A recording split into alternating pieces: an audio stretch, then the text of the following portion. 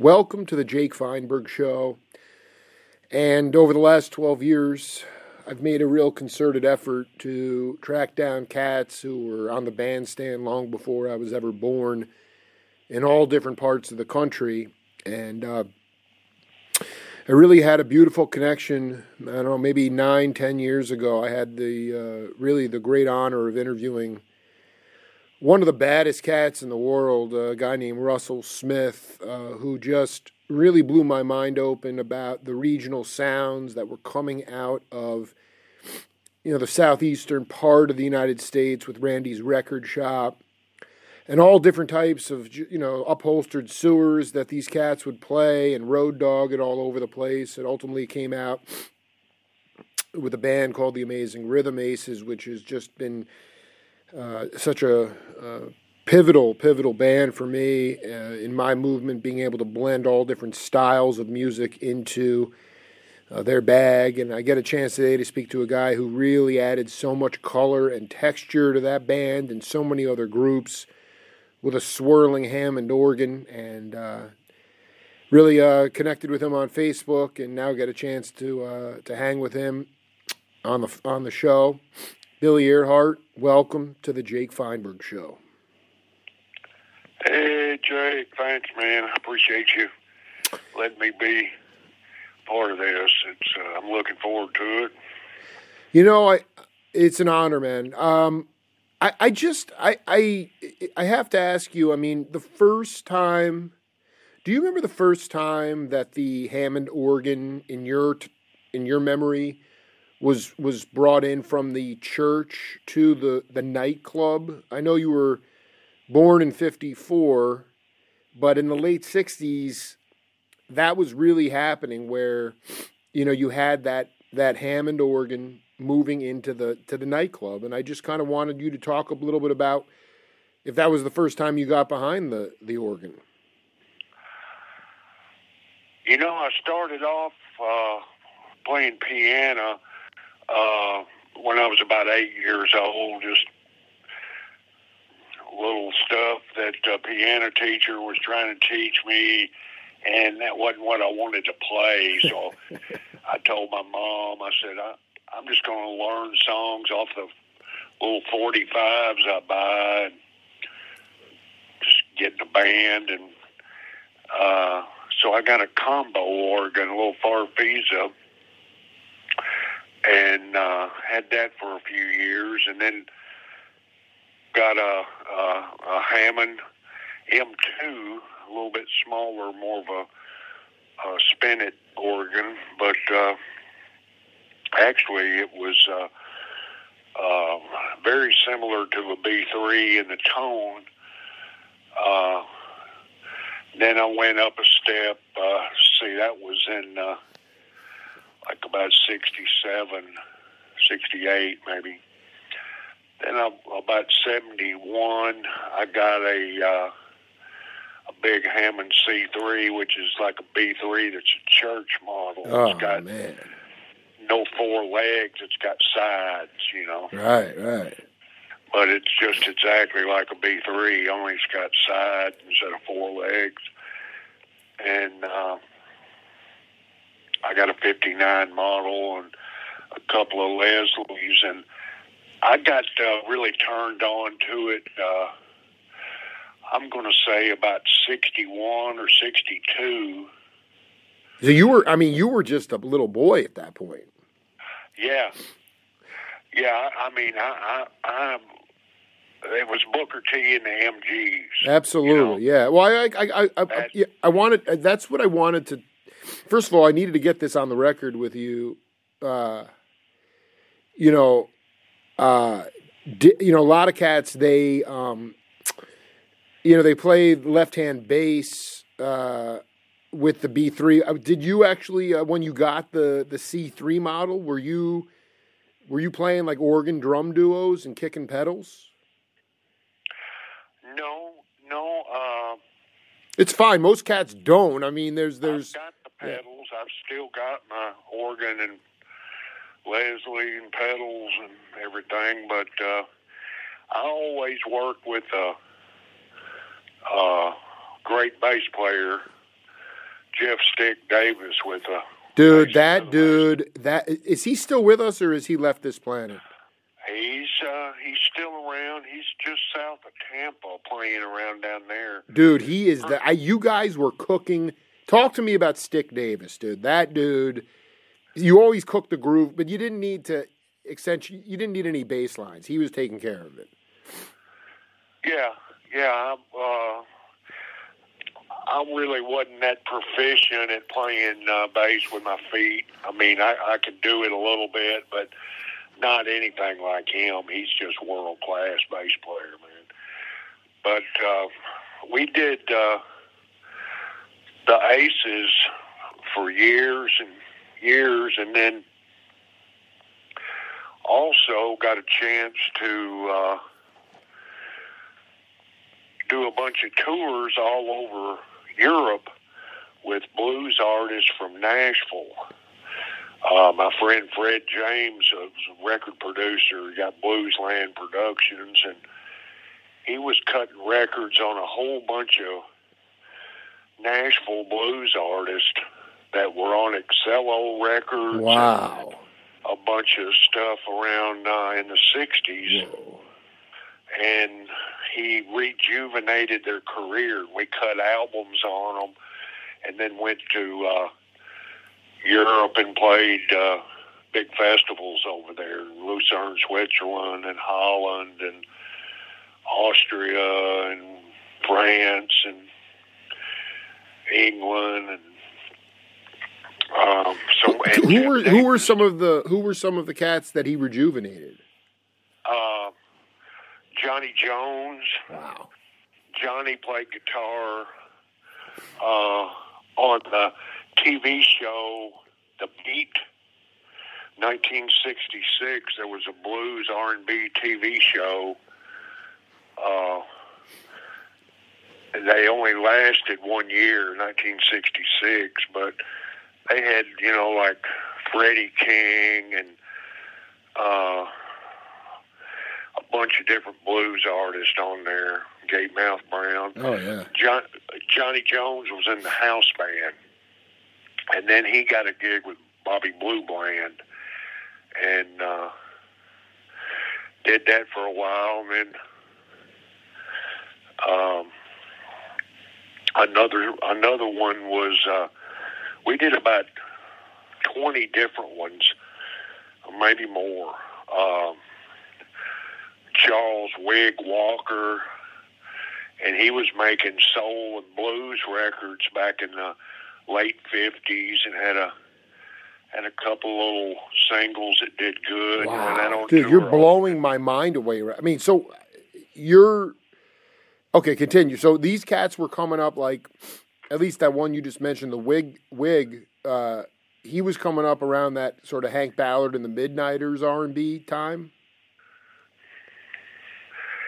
Yeah, it was late 50s, and he had several different record deals. He moved to New York. He was in Nashville for a while. He's from Nashville.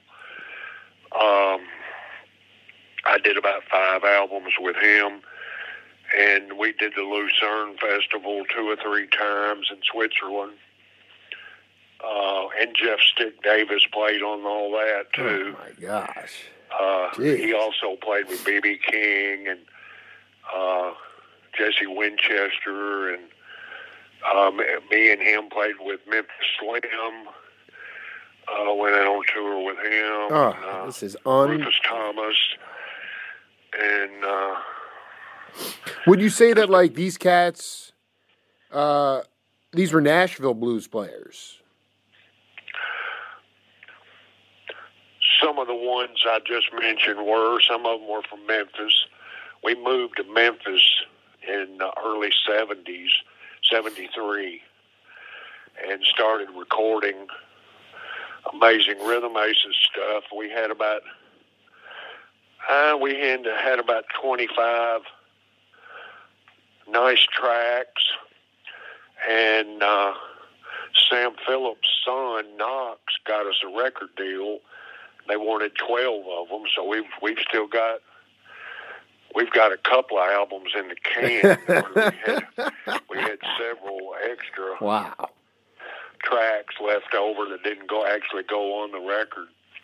But we did like 25 albums over a 40-year span. And I didn't know you talked to Russell, but, you know, he did, he kind of stopped wanting to do the Amazing Rhythm Aces because he got a chance to make big money on a solo record deal. He got about $50,000, and so it's all of a sudden, well, I'm not going to be going on tour. I'm going to be writing songs for a publishing company in Nashville. So that's when me and Stick, we got a gig with Al Green and toured with him for a year and a half. Billy, I gotta ask you. I mean, at 44, can you talk about the popularity of the not Al Green, clearly Al Green, High Records, and the guy was obviously an international star, but some of these unsung cats, were they well known in Europe? Was that music consumed, the commerce consumed in Europe, as opposed to similar to the jazz musicians here in the States as well, where they were much more popular in Japan and Europe than in the States? Yes, they were. They have a whole lot of people that they just love, that late 50s, early 60s, mid 60s R&B stuff from Excello and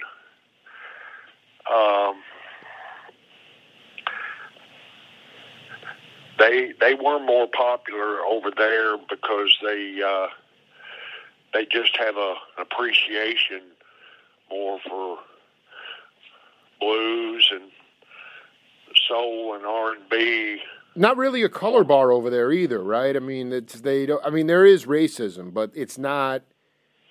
Part of it's just I remember talking to John Mayall, and the blues guitar player, and he just was talking about in England, there just wasn't a color bar, and in the States that's always been the case, in some way, shape, or form. And I know that you were, somebody who was infatuated, and probably a lot of your heroes were people of color. So it's just always, most all of them, right? And I just feel like you guys were Stick, Russell before he got the big dollars, but just I gravitate to you guys because you weren't hypocritical. You didn't turn your back on the people that got you, that basically inspired you to become musicians in the first place.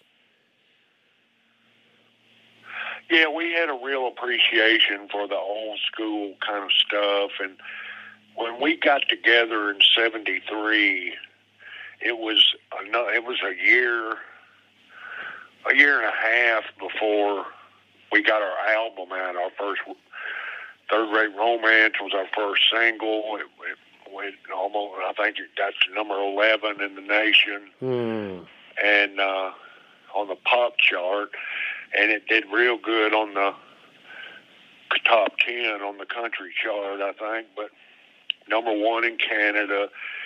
It just, they still play it on Mississippi all the time where I live, but I got to be honest. I mean, that's the most popular track, but there are a couple of tracks on there, man, bring me to tears, dude. Were there other radio-friendly hits from that album? Yeah, we also had a top 10 record called Amazing Grace, used to be her favorite song. It was kind of, Russell wrote it for Jerry Lee. It was kind of, right. Quasi-gospel country flavored thing with a steel guitar. We didn't really want to be a country band. We were more into maybe soul country or blues country or something. Oh, I love it so much. Exactly. We weren't like, back then when we got a Grammy Award in '76 and some CMA stuff, but they didn't even have bands. It was like Oak Ridge Boys, a quartet, the Statler Brothers. That was who was up for the group of the year. They were all like quartets and stuff like that. There wasn't hardly any country bands. Like Pure Prairie League. They were kind of in the same kind of thing, but they weren't in Nashville in the charts there. Totally, dude. I love where you're, because they were also like a similar, really good chops. I mean, would you say that, like, let's just talk about this. Like, it's not really a fine line, but like country bands, to me, a lot of just very much playing in 4/4 time, a lot of just sort of formula trip kind of tunes. I'm wondering, when you talk about country soul, because there's a lot of grease in the Amazing Rhythm Aces. You guys bring a lot of grease, you and Stick. I mean, were there certain songs that would lend themselves to leaving the head of the tune and stretching out? I'm not saying you were a jam band. I'm just saying, did you improvise more than a traditional country band? Oh, yeah. We had, it was mainly after on the 5th album we did in Muscle Shoals, and we had the Muscle Shoals horns playing on several tracks, and we cut Love and Happiness, the Al Green song, and there was a lot of jamming going on in that. Everybody took solo, but not a whole lot of jamming going on. When the Stacked Deck came out, that first album, I mean, when you were on tour, did you guys feel, I don't want to say compelled to play the songs the way they were exactly on the record? Or I'm just, part of me feels like, you had the Marshall Tucker Band, and you had other bands that maybe there'd be one or two tunes. I just love cats that they play beyond what they know. Of course, then maybe you're alienating the audience. But I just wonder, like, early on, not by the 5th, not in the studio, but like live, early on after that first record, when you were touring like Road Dogs, were there any tunes that actually lent themselves to, you take a solo, whatever? I mean, was there anything like that? Not a whole lot of jamming situations on that first little tour. Big. Actually, we were trying to play them as close to the record as we could, and we had 2 keyboard players. James Hooker, an incredible player. Dude, Hooker. I'm sorry. I just was like, you came before Hooker in the band, though? Yeah. Me and Stick and the drummer Butch and Russell came to Memphis to record, and we ended up getting James and our producer, engineer, Bird, to play guitar. He played a lot of the mandolin and acoustic guitar and steel and dobro, and he was a very versatile guy. He did it about 3 years, and then he split.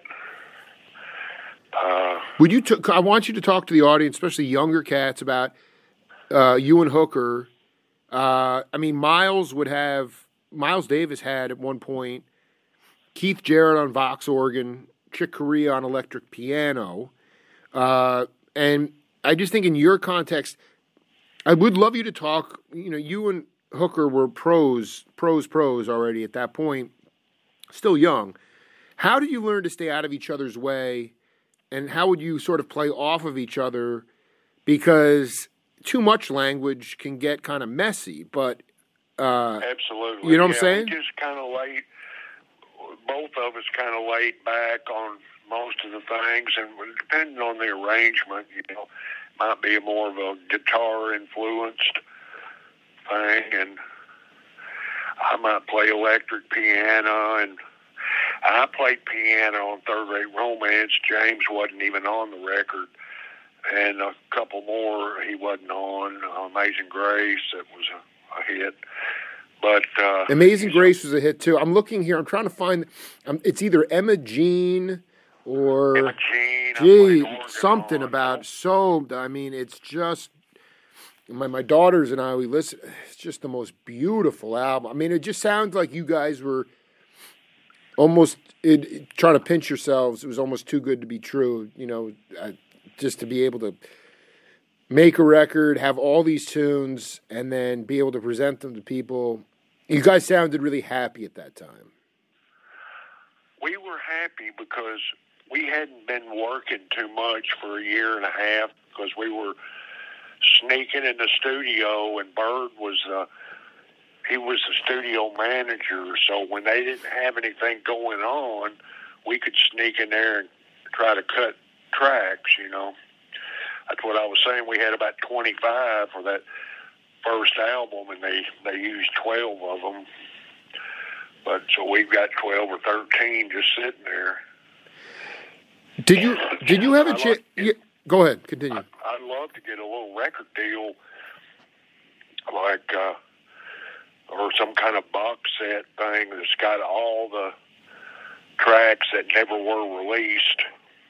So out of that bushel of tunes, some of those stayed in the can, never made it onto the next record or any other records. Yeah, there's about 13 of them that I think are maybe 10. Oh, that's got to happen. I mean, we got to make a project out of that, my man. That is unbelievable. I'm going to try to do that. I've got one just came out last year. It was a live show we did in Germany, and when Russell Smith died, the German folks that had the nightclub, they hired an entire live studio rig to bring it in to record our show to do a radio simulcast. Wow. And he contacted me and was telling me how sorry he was about Russell dying, and were we going to continue? And I said, no, we can't do it after Russell's gone. He wrote too many of them. Everybody wrote a little bit, but he wrote the majority of them. Right. We're just not going to try to get somebody to replace him. But so anyway, these Germans said, we want to put this record out. It was simulcast on the radio in 2000, so it was 23 years ago. And it just was bootlegged all over Europe. Wow. Because it was on the radio, people were making cassettes of it. Totally. And he said, we know it's been out and been all over just from Aces fans and collectors collecting cassettes or whatever. But we want to do a nice double CD on it. And I said, well, let's do it. Just go ahead and do it. And whatever money we get, I'm going to give Russell Smith's sons his share. He's got 2 boys. And me and Stick took a share. James had left the band. He played with Nancy Griffith for about 20 years, and he was gone doing that. Mm-hmm. I think Hooker, I know you played with Al. I'm going to send you the Russell Smith interview because it was one of the most profound interviews that I've done. 1800. It was one of my favorites, and I thought he was talking about Hooker being in the high studios, high records studios with Al Green. Yeah, he cut a bunch. He used to tour with Al Green before me and Stick got the Al Green Oh, job. that's what he said. That's unbelievable. And he played on a bunch of his records and worked over at High quite a bit. And of course, you would never know that because they didn't list accompanists, on those albums. They didn't even list his name on the record. Ever, yeah. His real name is James Brown, but he didn't like using that because they were thinking, the Godfather of Soul, James Brown. But even though James was originally known as Jimmy Brown, but absolutely, James Brown, you got to change that name. There's a few cats. I just want to throw these names out to you. I remember when I interviewed Booker T, he talked about going to Third and Beale, some club, and Jack McDuff was in town, and the output was so heavy from that organ that his pant legs were flapping in the wind. And so I just want you to talk about if you've got a chance to see any of these cats, and Jack McDuff, Richard Groove Holmes. I love those guys. Jimmy Smith. Did Jimmy Smith come to Memphis? These guys were they were beyond genius, and they were monster characters. And I just, I know you weren't a soul jazz guy. You're definitely a soul country, blue-eyed cat. But did you get a chance to ever see them in person, and just talk about their influence on you? They were a big influence on me, especially Jimmy Smith and brother Jack McDuff. Oh yeah. Jack McDuff came to Memphis and recorded. He did an album. I know it. Tobacco Road, I think it's called. I don't know. It's like it's got some barbecue song. Oh yeah, that's right, dude. I got to look that up. That's exactly right. A friend of mine played sax on that. Joe Arnold, I think, he was over at Stax for a while. Played with Otis Redding, but brother Jack McDuff was a big influence, and Jimmy Smith, and but there was just nowhere really to play that kind of jazz stuff in Middle Tennessee, where I grew up in Tullahoma, Tennessee, about an hour from Nashville. Then we moved to Muscle Shoals, and then over to Knoxville for a year or two with Russell, trying to put the band together. Butch and Stick were down there too after Jesse Winchester, but didn't get to hear. Yeah, it's so. I'm so naive because, just the idea that there would be these thriving jazz clubs. It's just the thing is, man. Your generation, and you're a little bit younger than some other cats, but the truth is, Wilton Felder from the Crusaders. Badass bass player. Badass, dude. And dude, so when he was playing sax with the Nighthawks, which was the Jazz Crusaders before they moved to the West Coast, Hubert Laws, and Wilton was they would be on tour with, Bobby Blue Bland or B.B. King. Those blues guys could play jazz tunes. They could play Cherokee. They could really play jazz. So in some ways, while there wasn't jazz, a pure jazz club, the blues and the jazz were just so alongside each other at that time. It just, somehow I feel like it just kind of rubbed off on you through osmosis, Yeah, I loved it. Being a Hammond player back in the 60s and early 70s, people had mentioned, you got to get the new Jimmy McGriff record. Yeah. You got to get the new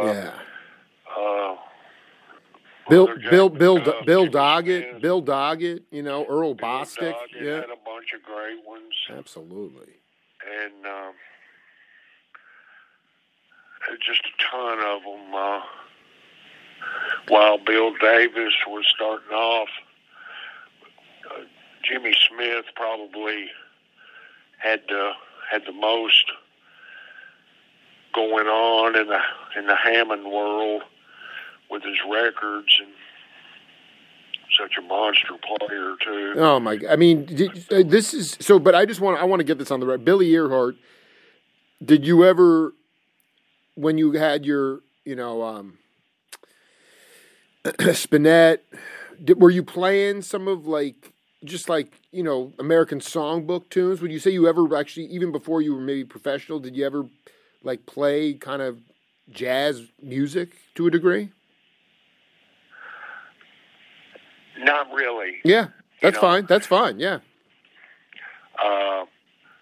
I did after a couple of years in the Aces, and you all of a sudden you're making a little money, and I'm going to go buy about 15 or 20 albums.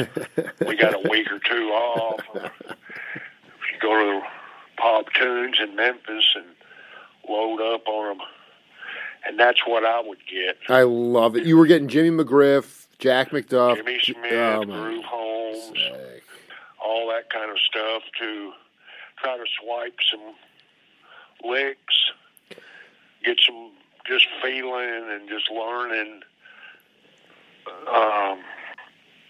just cool little organ deals, I love it. I freaking love it. And, of course, Booker T. And I had a bunch of friends. I hung with Duck Dunn a bunch in Memphis. Oh dude, that is warming my heart. Dude, the man, I'm sorry, dude. Please tell me about Duck, dude. The guy is just so freaking badass. Just a great guy and funny as hell. When they weren't doing anything at Stax too much, he was in kind of like the house band over at Stax, but when they weren't cutting that much in I want to say the early 80s, some, but it slowed down.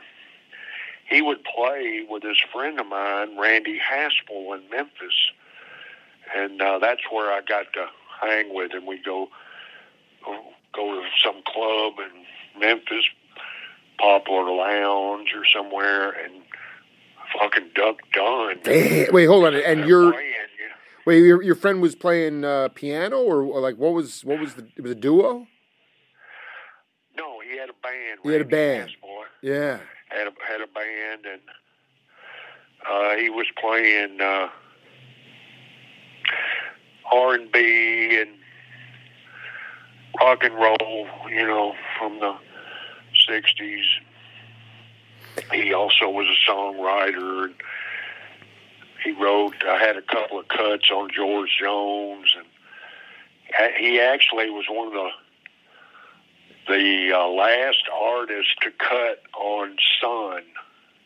Wow. Before Sam Phillips sold Sun Records to Shelby Singleton. And Randy Haspel band had a little 45 on Sun Records. That was cool. That was before I knew him, but it was cool to go down there and just see Duck Dunn playing bass, man. Dude, that must have just been ridiculous, dude. When Booker T's drummer got murdered, Al Jackson, a friend of mine, came in and took his place. Willie Hall, he's a hell of a drummer. Dude, I'm going to send you my you're warming. I got to send you my interview with Willie. We had a ball. Willie Hall, unbelievable, the baddest drummer, dude. Yeah, he's killer, and he did the Blues Brothers, and he did Isaac Hayes. He did a lot of because when the Bar-Kays died, and then the Marquis came in, that Willie became the house drummer there after that band died in the car wreck. Or in the plane wreck, rather. Yeah, they were back in Otis. That's right. And, so there's a bunch of good players in Memphis and Nashville, and they're just all over the country, and getting to hang with a bunch of them was special for me, just being, 19 or 20 years old, not much brains, and just mainly kind of trying to maintain a buzz and find some women. You know. Yo, man, you were doing a heck of a job. I mean, I want to go back to this. This is interesting. Your family moved to Muscle Shoals, or the Aces, before you were the Aces, tried to get a record deal with Rick Hall there? No, this was in 72 when I got out of high school. Right. And I was in a band from Nashville called Annabelle. Whoa. The singer named it after his grandmother. And we went down to Muscle Shoals and immediately got a 4-night-a-week job at the only nightclub around for 50 miles. That's because, dude, that's unbelievable. Because at the time, the only thing that I was aware of down there were the Swampers. I didn't even know there was a nightclub there. Well, it wasn't actually in the Shoals. It was because you couldn't buy beer or sell beer or any liquor. It was a dry county, yeah. That's right. Dry county. Yeah. So you had to go 13 miles north of Muscle Shoals, right on the Tennessee line. They had a big, giant honky-tonk. You probably get 500 or 600 in there. And we played Wednesday, Thursday, Friday, and Saturday for about a year and a half. And Russell came down.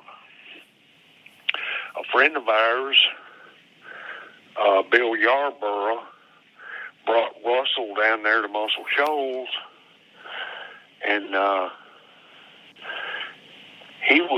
his plan was to take the drummer, me, the bass player, and the guitar player, and go to Knoxville and start a new band with Russell. Because the lead singer was wanting to do a bunch of top 40 stuff that we didn't want to do. Totally.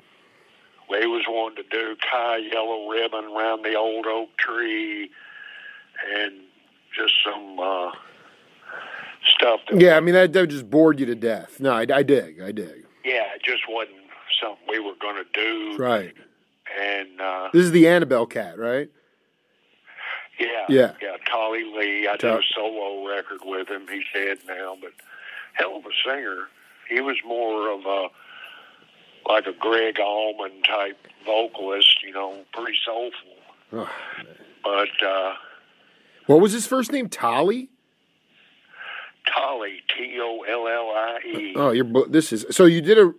but basically, he wanted to do top 40, and you were like, that ain't going to happen. So then you and Russell kind of Stick wasn't in the picture at this point. Stick had played with Russell and the drummer Butch McDade, who passed away in 98. He was original Aces drummer. Right. Unbelievable drummer. Fatback in Knoxville, Tennessee. Oh. They were playing little bars and had some original stuff and kind of playing greasy R&B and blues and it's great. It's freaking great. Stuff. Oh my god! And then the drummer Butch and Stick Davis got a call to come to Montreal and join Jesse Winchester's band. Wow. So they went up there for a year, and that's when I went to Knoxville and hooked up with Russell. And then Stick and Butch did a Jesse Winchester album, Learn to Love It, and he cut Third Rate Romance with Butch singing.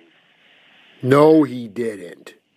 And he did The End Is Not in Sight that we won a Grammy for. But you just kind of went to Never Everland on me. Yeah, before the Aces, Butch and Stick went to hook up with Winchester in Canada. They played with him for about a year, mainly in Montreal. They did a couple of West Coast tours and Played Toronto some, but mainly in Montreal.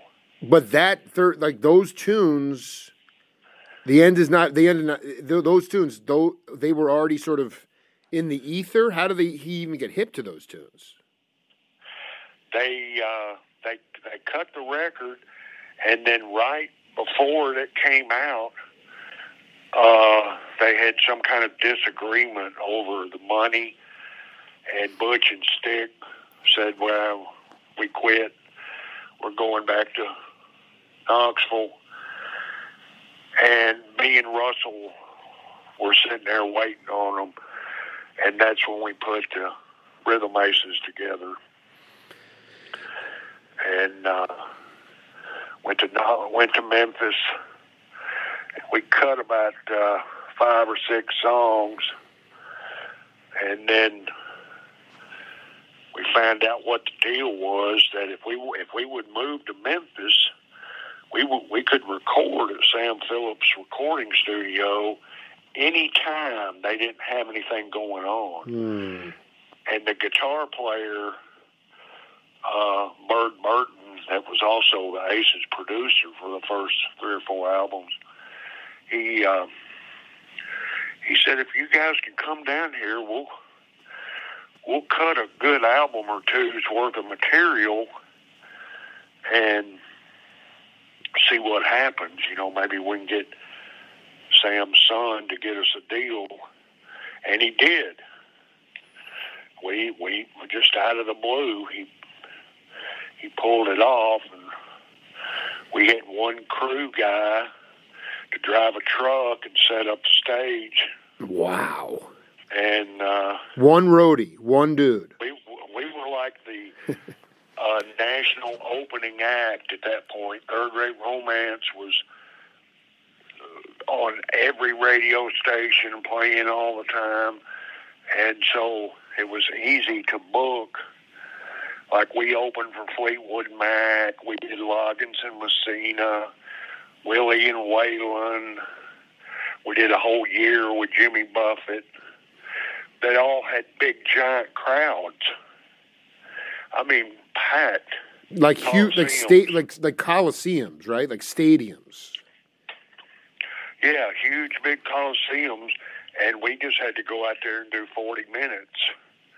But we killed them. It went over great. And so we kept on getting a lot of dates, and ended up, we did the Long Run tour with the Eagles. We did another Jimmy Buffett tour in 76. We were both on the same label on ABC Records. Absolutely. But well, I want to go back for a second. This is really important. Third Rate. This is what it says here on Wikipedia, for what it's worth. Third Rate Romance is a song written by Russell Smith, first recorded in Montreal in 1974 by Jesse Winchester and his band, the Rhythm Aces, assisted by Smith. It became a hit the following year by the newly reformed Amazing Rhythm Aces on its 1975 album Stacked Deck. So, and that's when it went to number 11 on the country single charts, 14 on Billboard, number 1 in Canada, et cetera, et cetera. So, yeah, Jesse didn't want to put that out as a single because Butch was singing it. Jesse just said, "Now let's do that Third Rate Romance song," because he had played him a rough copy of it, you know, and he let Butch sing it on Jesse's album. That's incredible. And that album came out. That was pressed and available to the public. Yeah, it came out, and we had already moved to Memphis, and 74, and we're working on the first album, you know. And Jesse was just by himself at that point.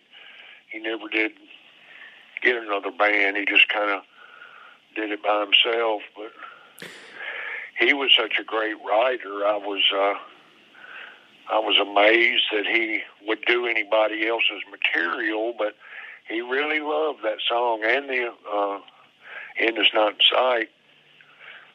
The one thing about that was they got a great guitar player to play on that Jesse Winchester Learn to Love It album, Amos Garrett. My dear friend, another dear friend. He's in my 5th book that's about my interview with him. I cannot believe Amos played on that record. Yeah, he played on an original Third Rate Romance and End Is Not in Sight, too. But not our version. But, so, and it says the newly reformed Amazing Rhythm Aces. Was that band in existence before Billy Earheart came into the scene? No, when they came down from Canada and hooked back up with Russell, who they had played with for a few years before I came into the scene, then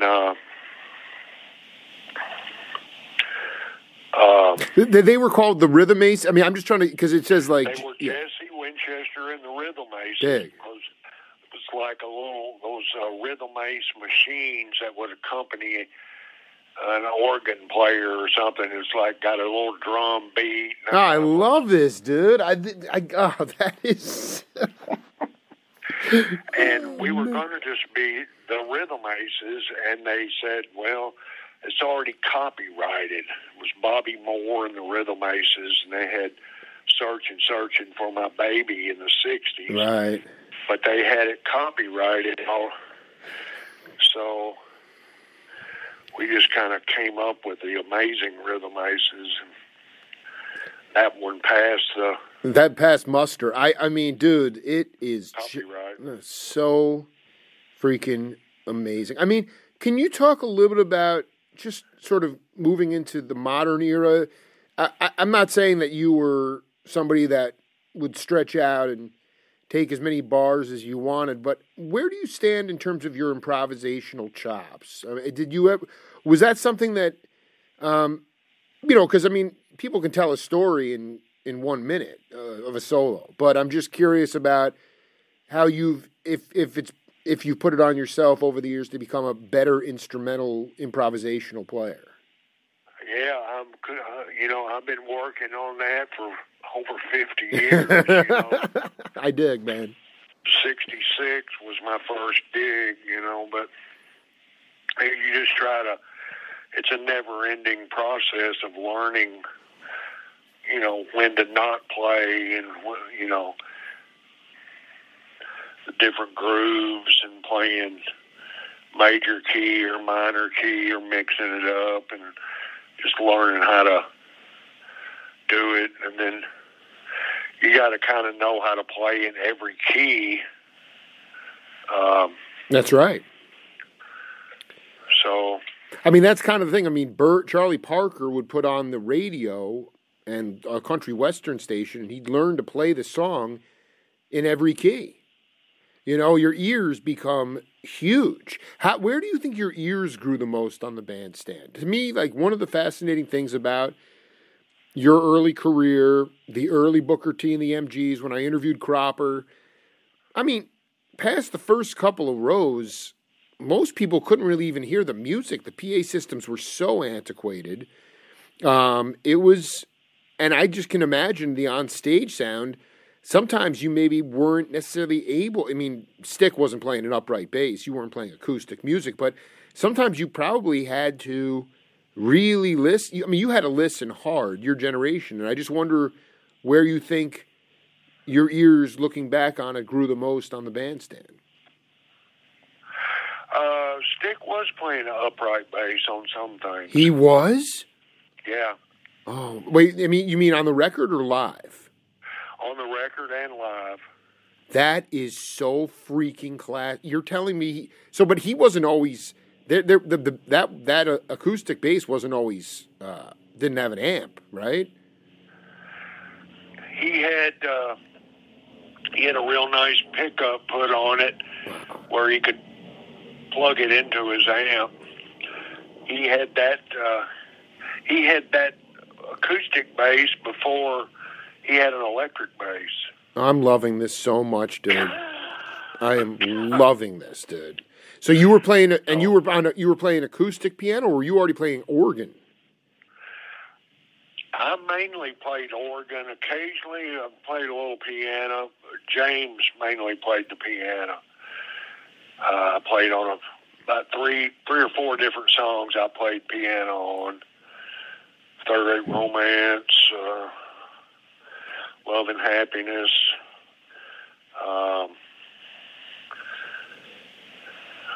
Amazing Grace used to be her favorite song, but mainly organ. And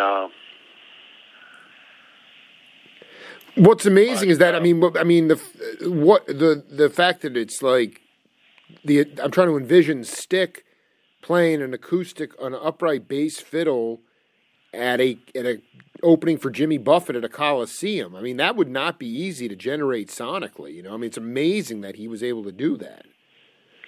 Yeah, if you got a really nice pickup, you know, several $100s for a little pickup mounted, you know, down there where they put it, and it just sounded great. So deep and fat, you know, it's like he's got upright bass chops too, so he plays electric bass like that, like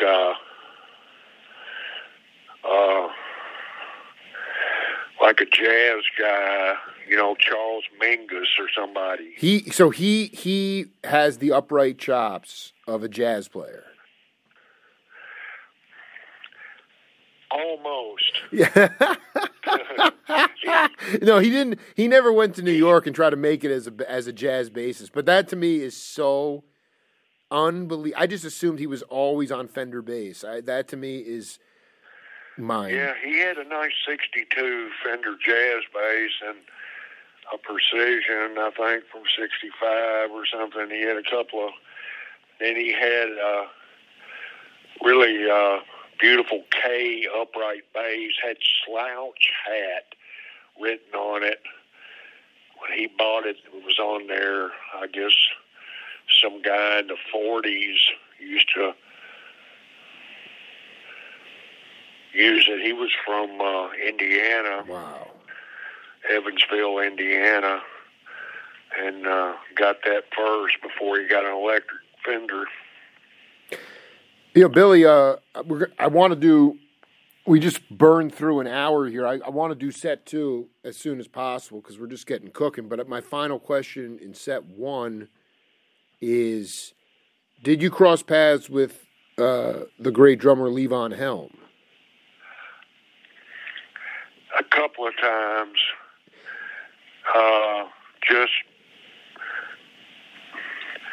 Just not really getting to hang out, but I guess maybe the better question is, it's more like the touring circuit that you were on, not locally when you would open for the big bands, but like who would you get teamed up with or on a bill per se? Like, I mean, maybe not the band, but like if you were doing stuff, what was like the craziest? Because I mean, back then, I mean, it wasn't out of the question that like the Amazing Rhythm Aces potentially would open for like Grand Funk Railroad, or Herbie Hancock would open for Iron Butterfly. Yeah, we did a bunch of weird things. Like we opened for Rick Wakeman one time. I love this, dude. We opened for Brenda Lee, the country gal. Sure, yeah. We did a bunch of dates with Freddie Fender.